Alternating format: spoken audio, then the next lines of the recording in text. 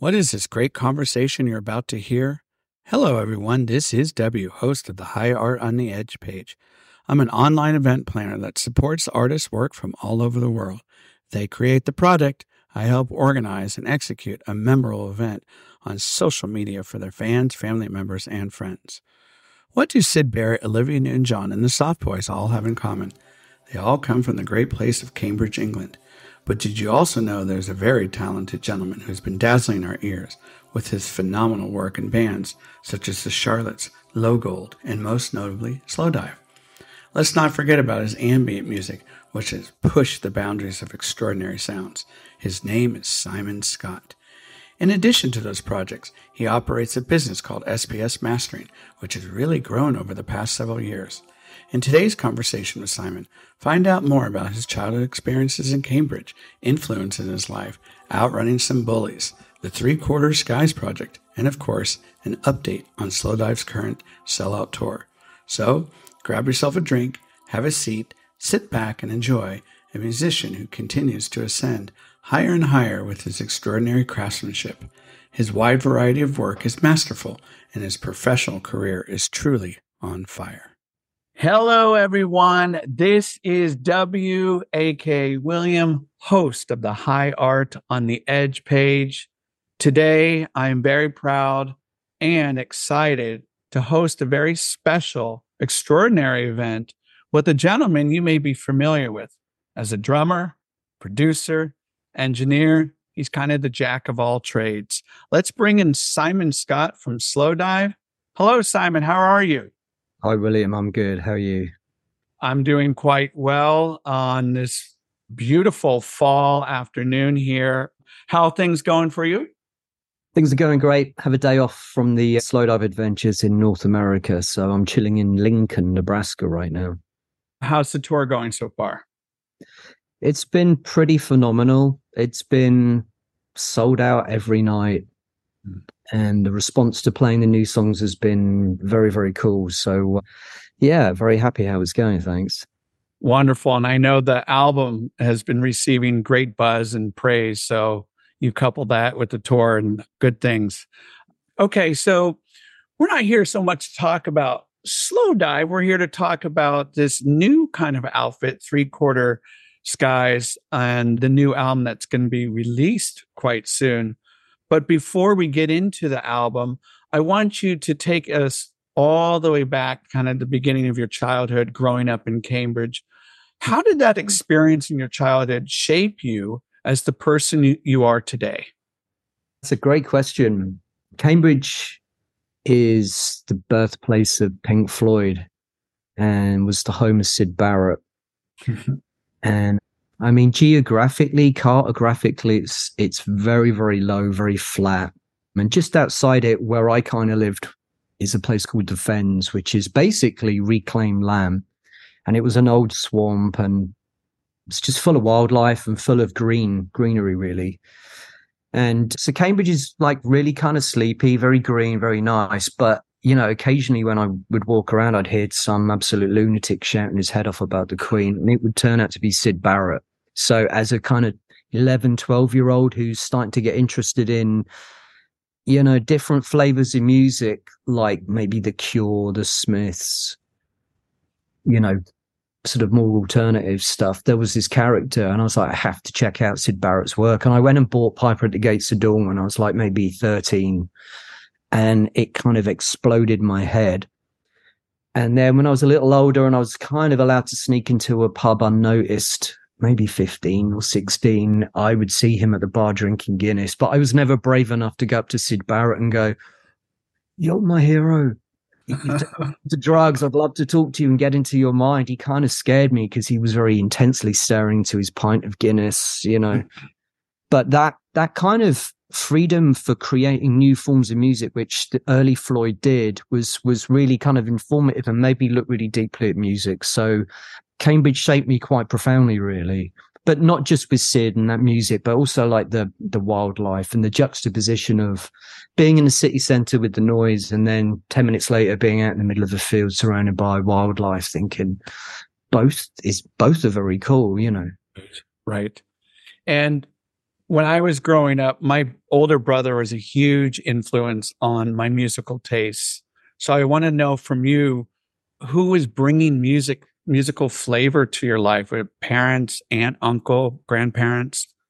Yeah, that's a great question as well. My brother and sister are older than me, a lot older than me. So when I was like 11, my brother was 22, my sister was 19, and I was hearing Kate Bush coming through one wall, Black Sabbath coming through another wall. And that was just like, that was my kind of, that was my, as well as Sid, that was kind of my gateway into music. So I was listening to Motorhead and Black Sabbath and some really kind of heavy rock stuff, digging, especially as I was learning to play drums and stuff. And then my sister would be playing Kate Bush and kind of more ethereally stuff and Fleetwood Mac and stuff, which I'd play guitar along to and try and figure out the guitar lines. And then my brother, one day, someone gave him an old guitar, and that is an old electric guitar that I could plug into a stereo that I had in my room. And that just evolved into me kind of like writing and getting really kind of involved in the process of creating music myself. But my dad he was a keyboard player, he was a pianist, and he kind of was really encouraging, like, oh, you've got some talent here. And he ended up buying me like a really crap drum kit, but like a £25 with like a $40 drum kit from the paper. And I set it up and kind of learned to play that and took a few lessons. And so, yeah, my family are really important, which is really cool that they gave me that encouragement. Being a school teacher of 20 plus years, I had the great privilege of working with students from all walks of learning modalities. Did you enjoy your experience at school while growing up? I found it dull. Okay. It's I found it dull, and I just lived for the moments where I could get out of class. And I was listening to music on cassettes a lot, and I'd have a Sony Walkman, and I'd walk around listening to like Bauhaus and Cocteau Twins, The Smiths, The Cure, those kind of bands initially. And that was what I lived for, and started going to gigs. But also there was literature that came in, and I started to read quite a lot, and that kind of served me really well. I started to really enjoy the kind of time travel you get with books and the otherworldliness of fiction and also geography, like learning about the landscape and stuff was quite important. But that wasn't until I was maybe a little bit older. I think around the ages of sort of like 13, 14, 15, I just wanted to dye my hair black and play music and hang out with my buddies, Did your parents support that kind of unique, out of the box approach to life? I don't think they had any say in it, really. I was kind of obsessed by creating music in my room, buying records, reading as much as I could about musicians. And I think they just thought this is his thing. And because I could play guitar, I can sing, it was drumming. They'd be like, he actually is pulling this off. He's actually up there writing. It sounds pretty good. So I think they kind of left me to it, maybe put a thicker door on my bedroom so they couldn't hear the drums and stuff quite so loud. But I understand that you're a big fan of movies, cinema. Yeah. David Lynch is a massive inspiration. Why? I really like the way, how Syd Barrett would take you to another world, and it would be really fantastical, and you'd have to listen just to try and figure out what the hell is going on, because it's quite surreal. And David Lynch films draw you in like that. There's moments where you're like, this is crazy and cool, but what the is going on? I just, so you go back and you watch Blue Velvet again, or Mulholland Drive, or whatever, and those films are visually really fantastic. The soundtrack is fantastic. Badalamenti's scores are great, but the music that they use to really highlight some of the kind of crazy stuff that people psychologically were going through. There's too many examples to kind of go on about that, but yeah, and the darkness in there, for some reason I was really drawn to dark stuff as well, I guess because I was listening to goth music and, kind of trying to figure out the darkness in music and in in films, and and when you're a teenager, you witness darkness. I remember being chased because I had some Chelsea boots, and there was like this crowd of Haitian dudes in pastel sweaters, just like calling me all these names, and I got chased by about 8 of them. But luckily, I'm a pretty good runner, so I never got like punched or anything. But that was those scary moments where you're like, why are people such? Mm-hmm. These And aren't I my people, and they and hate I me. wonder, and I'm glad you brought up David Lynch, because the way that you have used soundscapes orally, right? He's such a master of doing that in his films like Blue Velvet, and the shot of the going into the ear, Mulholland Drive, and of course the Elephant Man. And we'll get into your soundscapes and your kind of that work a little bit. Tell us some of your biggest influences on your life. It could be a teacher, it could be a parent. You had mentioned, your brother or sister, anything like that. Well, that's a difficult question to answer because I sort of take inspiration from loads of different places. For really listening to the natural world, however we define that, but being out in the middle of kind of more rural landscapes, that was my dad, because he was an architect and a surveyor, and he used to drag me out to the fens to hold a tape measure. There was no kind of like technology back in the 80s that you could point a gun and it would give you a quick measurement. You actually held a tape measure, and that stuff was like, I kind of felt a little bit alienated at school. I never really had a massive group of friends, even though I was really sociable, and I just kind of enjoyed being on my own, listening to music. And I just had a few friends that kind of understood what that world was. And I think being out there, I kind of felt like that kid from that film Kes, where I kind of felt really relaxed and watch hawks and listen to birdsong, and I kind of connected to that. And it's not very rock and roll, and it kind of confused me as a sort of kid, but that was really expansive and mind-blowing. Kind of made me think, okay, I'm this tiny dot in the world, and there's all this energy and other stuff going on that I can't control, and that started to fascinate me. So my dad's a big influence, but as I said, my brother and sister playing me Black Sabbath and Kate Bush, when I'm like, even pre-puberty, that kind of stuff, like what the, Yeah.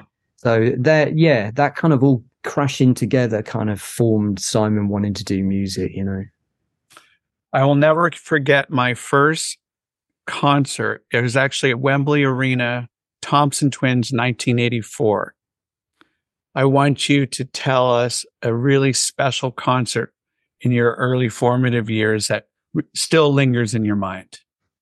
Yeah, I mean, the first time I ever went to a big show was The Cure, and that was Wembley Arena, funnily enough, in London. And what was that? What was the tour? It was Kiss Me, Kiss Me. Yeah. And it's really funny because the band, we were talking about it not so long ago, and I was like, I couldn't believe it. My sister bought us tickets. I went with her and a bunch of friends, and it was like, and I was kind of like, at that point, my hair was out here all black. I loved Robert, and yeah, I loved Boris's drumming, who was in the Thompson Twins, coincidentally. And then Rachel's like, oh, I was at that show. And she's like, but I must have been sitting in front of you. I was right in the middle, but I was in row 4. No way. Right in the middle, but in row 5. So Rachel sat in front of me. And, and it turns out that in 1988, I was probably standing next to Christian at a My Bloody Valentine show. They were in Glasgow, who were fantastic, called the Pastels. But I remember that gig going down to, it was at the Fulham Greyhound, which is in South London, and just, drinking as much lager I could possibly drink, getting that pre-gig buzz and getting right to the front. And he's like, we were both at that show. So even though Slowdive are from Reading and I'm from Cambridge, we were going to London to see the same artist, and we had the same record collections. And I guess that's why I ended up in Slowdive, When did you realize, okay, I want to start pursuing music as kind of a strong interest and or a career? I just think from the people that I knew just piling around to my house and going, can you switch your microphones on and us do that jamming stuff again? And let's record one of your songs on the fly. And for about a year, people used to come over to my house after school. I had like these tape players, and I had at that point, like this battered up electric guitar with a crappy amp, a crappy drum kit, maybe a crappy keyboard, some microphones, a couple of effects pedals that I worked at a burger joint when I was 14. And I remember one day somebody came in with a bag of pedals and said, if you got £5, I'll give you these. So I was plugging them in and just experimenting. And the fact that all my mates wanted me to kind of engineer it and improvise and let them play. And there was, it's kind of stupid and, probably really crappy, but they're just like, how do you do that? How do you come up with songs? How can you like play with these instruments? And it made me think, all right, I can make music, and I'm obviously quite good at it. So that was the initial encouragement. And then suddenly, I think I was 15, I'd started getting the older kids. There was a sixth form college, really good sixth form college. That kind of its main thing was art. And so the art school kids would come and bang on my door and say, I heard you're a really good drummer. Can you come and join our band? So I was in a bunch of bands, which, I kind of realized like, oh, all right, I'm drumming. I must be a pretty good drummer, because suddenly I'm in about 5 bands. And that evolved into me joining the Charlottes, and that's who Slowdive poached me from. Did you take formal lessons of drumming? I took some at school, but I'd already bought myself a book of like drumming, rudimentary tablature and stuff, like pads to practice on. So when my mum and dad said, there's a drummer coming into school and she can teach you drums properly. And I did probably maybe one term, which is about 6 weeks with her, loved it. But when she wrote my report, she was like, he already knows this stuff. He's already too good for these lessons. So that was again, that's another encouraging thing when you're a kid, where you just go, okay, this window is opening even wider. I'm going this way, Yeah. And I took some classical guitar lessons, which I just found really boring. But I'm glad, I'm really glad I did, because I have a bit of a musical education. But me being me, I was kind of impatient, and I wanted to do that stuff than like green sleeves on an acoustic. And I'm glad I didn't have too much training, because it might have hindered my imaginative, creative ideas. How would you describe your drum style of playing? Very complementary to the song. Okay. Song is king. In the Charlottes, I used to drum as fast and as hard as I possibly could, and teared up a whole bunch of kits and broke a whole bunch of cymbals. And that was kind of one of the strengths of like my first couple of bands, and just go bananas. I think Joe from Dummy, was listening to the Charlottes records the other day, and he put on Twitter like, the Charlottes drumming psycho. And because I loved Motorhead and Sabbath and stuff, I was like, the kind of like 13-year-old in me was like, yeah. But Slowdive is it's very expansive. There's loads of space. Neil and Rachel's vocals are like a perfect blend. And I don't want to get in the way of that. Yeah.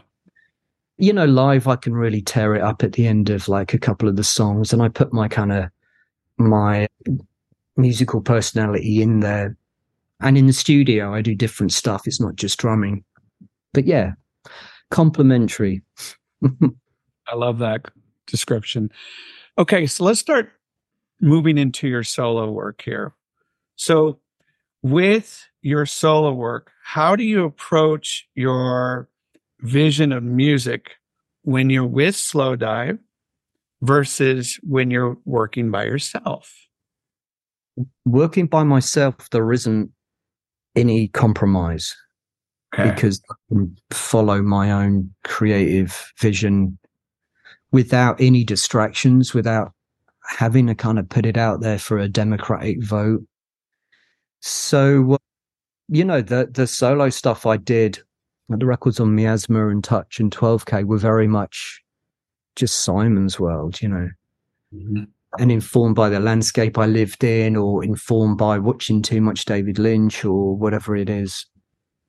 And that it's something that I would be doing anyway. Even if record labels weren't interested, I would still be making music. I've always recorded sound and really kind of like been super sensitive to sounds around me. But with Slowdive, it's, you know, it's Neil's band in a way. Neil and Rachel, I think Rachel and Neil and Nick, they were like playing together at college and doing Velvet's covers and stuff. And, you know, Neil's a very, very talented songwriter. He's got a real skill for writing a beautiful song. And like I said about my drumming, as a musician, in whatever capacity I come in, I don't want to get in the way of that. Yeah. In the same way that if Neil ever played on one of my tracks and he was, you know, trying to force an idea in there that didn't quite suit the song, I'd be like, it's not going in, mate, you know. And Neil has a very strong vision for Slowdive. So the two things really differ. And, you know, because I write and because I've always done music, I have to have a different outlet. So that's why I'm in solo records, you know. So from your earlier solo albums, you know, Funny until now, I want to know how have your skills improved over time? Great question. Definitely just listening with more agency, like more intent on details. You know, it's very punk rock just to sort of sling on a guitar and bash out a tune. I don't care. It's, you know, it's DIY. It sounds crap, but it's supposed to, you know, actually that's kind of lazy. You know, it's been done before and done really well. And I love the whole lo-fi kind of like, it sounds like it's been recorded onto a broken tape. I love those kind of textures and stuff. But I think with the evolution of, you know, Simon Scott as a musician, it's just been to really like listen really carefully. And over time you accumulate the skills of knowing what technology to use. And that's how I got into doing mastering, by just accumulating mastering gear and listening really, really, you know, deeply to stuff and communicating with other musicians who I work with, listening to their ideas, you know. Even though I'm saying like with the Simon Scott stuff, whichever record that is, it's my creative vision. It's always really nice to collaborate with other people, whether that's someone who's mixing your record or the label that are putting it out. And, you know, so listening as a human being, I think, is a great skill, and it's very underrated, and many people don't listen that well. So, you know, being has helped me. Many actors will say the same thing, how important listening is while delivering lines. I've heard that from time and time again. I have had the great fortune of speaking with artists that you have done mastering work for, bands, and they've all have really sang your praises in terms of the high quality of work that you've done with mastering their songs. Tell us more about this business that you've really launched yourself into, SPS Mastering. Yeah.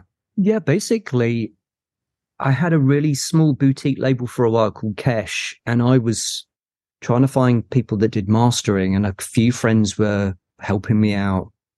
And one day, I think Anthony from Bison just said, I think I was like, hey, I've got this really fantastic release. I love it and it needs to be mastered.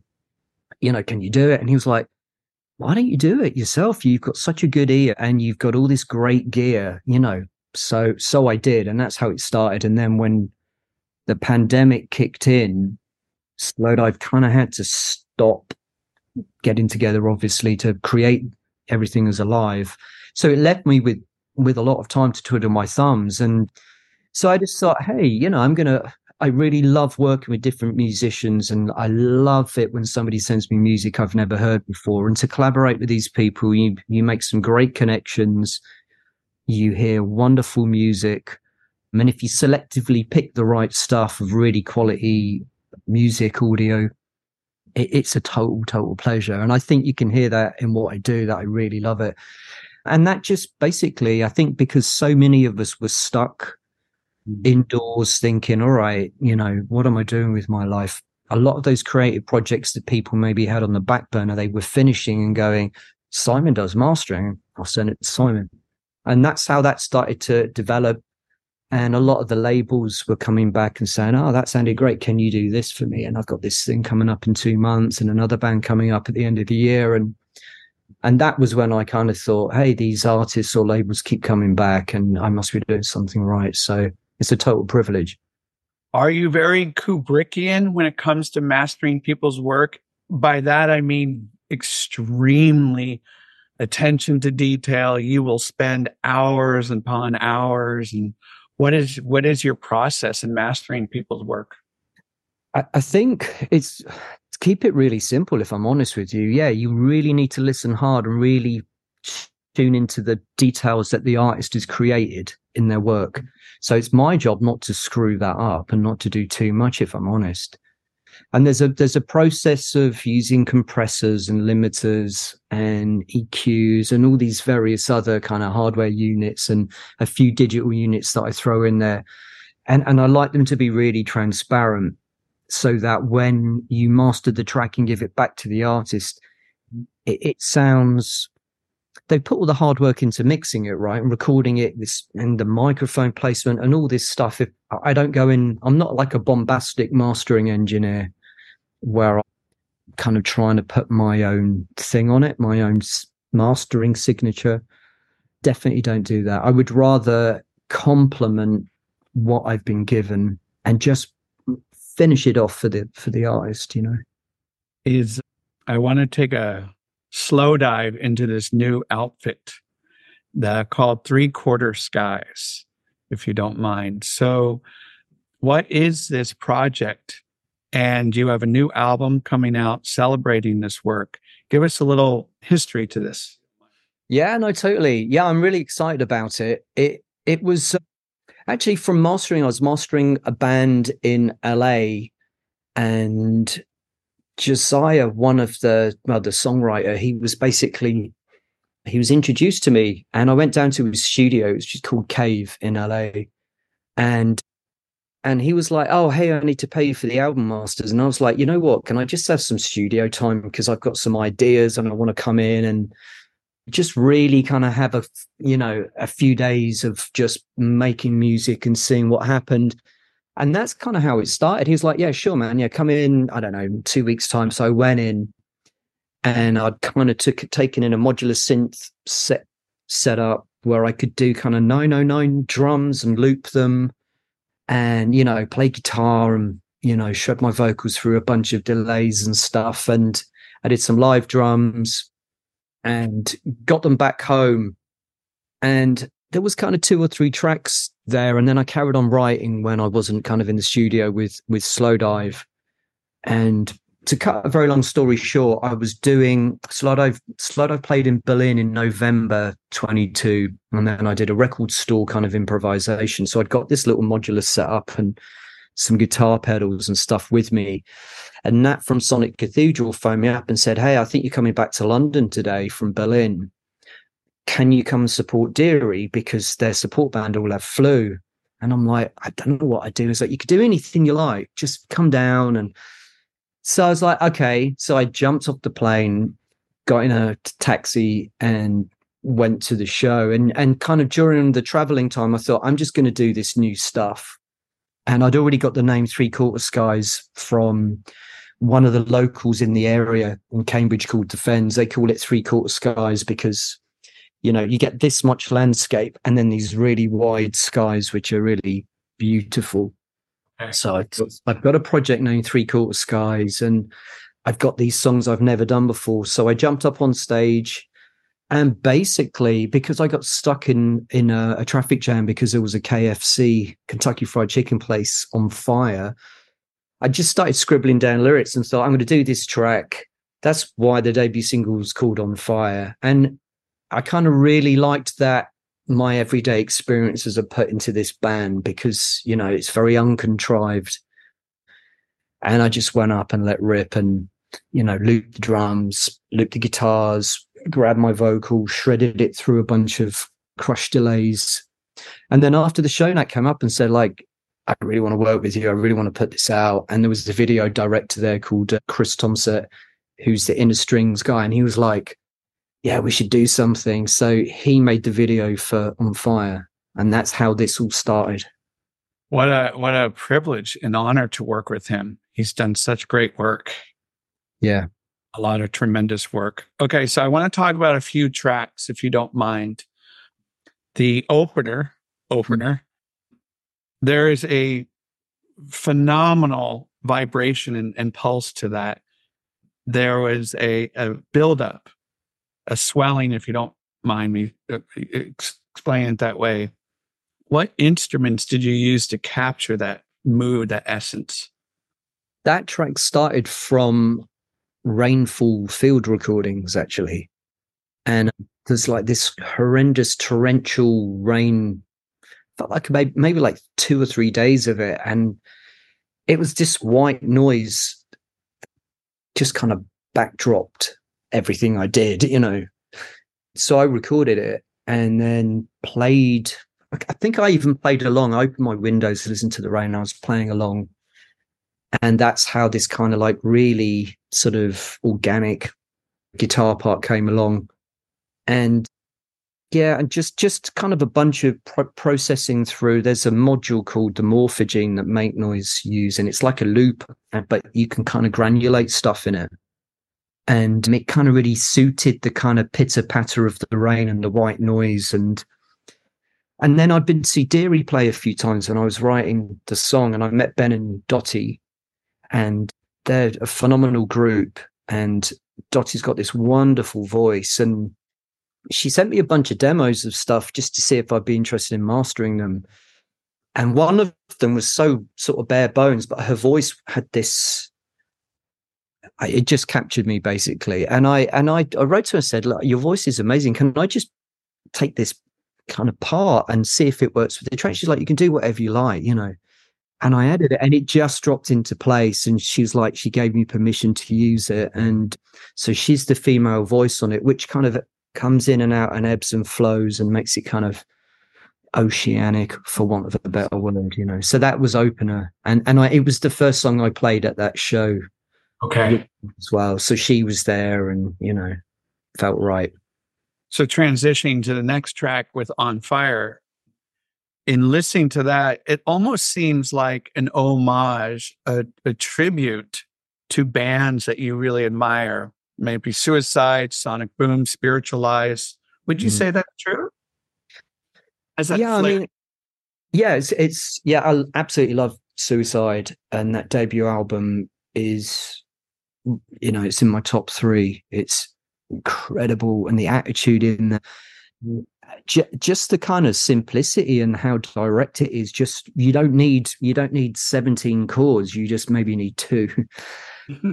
New York punk thing, it's at its finest on that record. And Spaceman 3, you saw them at the Notre Dame Hall in 1987, and they came on with their Psychedelic Light show. And again, it was one of those gigs where I went down to London with friends. I think Christian might have been at that, or maybe Nick. And they blew my head off. And they were, I think Spaceman 3, Suicide, Loop, My Bloody Valentine, Cocteau Twins. At that time, I was just obsessed by that stuff. Yeah. But I mean, I definitely didn't write it with a kind of like, I'm going to write a song that sounds like a cross between Suicide and Spaceman. It just kind of came out like that. Yeah. And I think me kind of just improvising on vocals has a sort of like Suicide quality to it, but the hypnotic repetitism, there's like some krautrock kind of inspiration in there. But I didn't go into the studio to create a track like that. It's just what came out of me. And that's what doesn't fit into the Slowdive realm, because it's, it wouldn't work. Right. I don't think we could do a krautrock track, even though we've used sort of repetitive loops and rhythms and stuff on the new record. But yeah, those, Suicide, Spaceman are 2 big influences. Flying Saucer Attack as well are like a huge influence on me. I love that band. And then one more question regarding another song, Come Down, has that big glacial feeling to me. And what I really love about that song, there seems to be so much tension in the noise. Talk to me about tension within your sounds. Is that something you try to go after? Occasionally, but on this occasion with that song, I'd been I was suffering from relationship breakup blues, and when I recorded that, it just became a heavy track. You know, it actually started really light and kind of ethereal in a way, and just the more I worked on that song, it became this kind of crushing. Maybe not crushing, but like it's a sort of heavy, immersive track, you know, and the lyrics I kind of buried because they're maybe too personal for me to reveal, but it's about disappointment. It's about like the end of something, but also there's kind of, I wanted the vocals to have this uplifting, life goes on, and you know, I've learned a really big lesson here and I'm really thankful for that. And death can mean the end of one thing and you transition into something way better. So the vocals actually have kind of a joyousness, and I really enjoy singing that. But as you pointed out, the kind of music is dense, you know. Your music often resonates deeply with your fans. What kind of impact do you want Three Quarter Sky's work to have on your listeners? What do you hope for them to get out of that experience? I think always when creating songs that you release, it's nice to let them interpret it the way they want. I actually find it difficult to kind of say this song's about this and this song's about that. Three Quarter Skies is probably the first time I've ever said, yeah, this track's about this track's about that. But I think because interpretation of music is so subjective, it's really nice to just kind of say, okay, well, you can probably gather there's something going on in this song that may be either love or tension or, you know, whatever it is that you hear in it. And you know, just that connection. There's a lot of emotional content to the songs, but there's also kind of a lot of filth in there. I really like to play with noise, and you know, I think everybody that listens to it will have a different sort of interpretation of the songs, and hopefully they just, you know, I mean, like a song like On Fire, you could just throw on while you're driving and you could just drive and listen to that song. And I'd really like one day to release a really extended version where you can go running to it or just drive to the coast listening to that. But yeah, I try not to be too blatant about what I'm doing, and then just like, hopefully just their life is enhanced by listening to the music I put out, you know. Are there any social or political underpinnings in your music at all? Yeah, but again, it's very buried. Mm-hmm. A friend of mine recently said, like, there's two things you don't talk about, and one is money and one is your politics, you know. And I kind of agree. And with music, I think I think it should be the reverse, whereby even though the kind of frustrations that we feel living in the world we live in whatever country, although it tends to be like politically, there's so much stuff that we're all frustrated about no matter what country we live in, you know. But I actually think music should be a really good escape from that. So if you're going to come to a show and you're going to enjoy yourself, you know, I don't want to be doing a Joe Strummer and telling the audience that the Tory government disgusting and how much I'm upset. I would rather it be something more like a David Lynch movie or a Syd Barrett song. It takes you somewhere else. You escape from all the BS for 35 minutes, 45 minutes, an hour or whatever. And then you come back to reality and, you know, deal with the grind, you know. Okay. So yeah, absolutely. So when does Universal Flames drop? And what are any shows coming up for this? Yeah, October the 26th, it comes out on Sonic Cathedral. I'm really privileged and honored to be working with that label. And then there's a show the following day in London. It's a new place. I've never heard of it, but I'm assured it's got a great PA, and it's in South London. And it's the 27th. So the day after release, we're playing. And I've formed a band kind of with some friends. There's a couple of guys from Cheerless who are a band from Cambridge but live in London, and I've mastered them and they're fantastic. They're kind of like Valentine's-y. And then there's a guy from Fuzzy Lights, Xavier Watkins. He's playing some guitar. my mate Ivan Rocket Dinning comes in and he's got modular stuff and he's kind of circuit bending and doing some stuff in there as well. Just like I said, I really like to explore noise and textures of stuff that, as well as beautiful stuff like on Opener, there's also some dense, kind of dirty sounds in there. Kind of the way Flying Saucer Attack used, like a screwdriver along the fretboard with loads of delay, and it's almost quite filthy and feedbacking, So the show's going to be loads of fun. It's going to be noisy. Sadly, we don't have Chris to do our visuals, which is a really important component for us because, I think visually a band should kind of like have an impressive kind of representation, and he's sadly been pinched by Andy Bell for his Glock shows for that.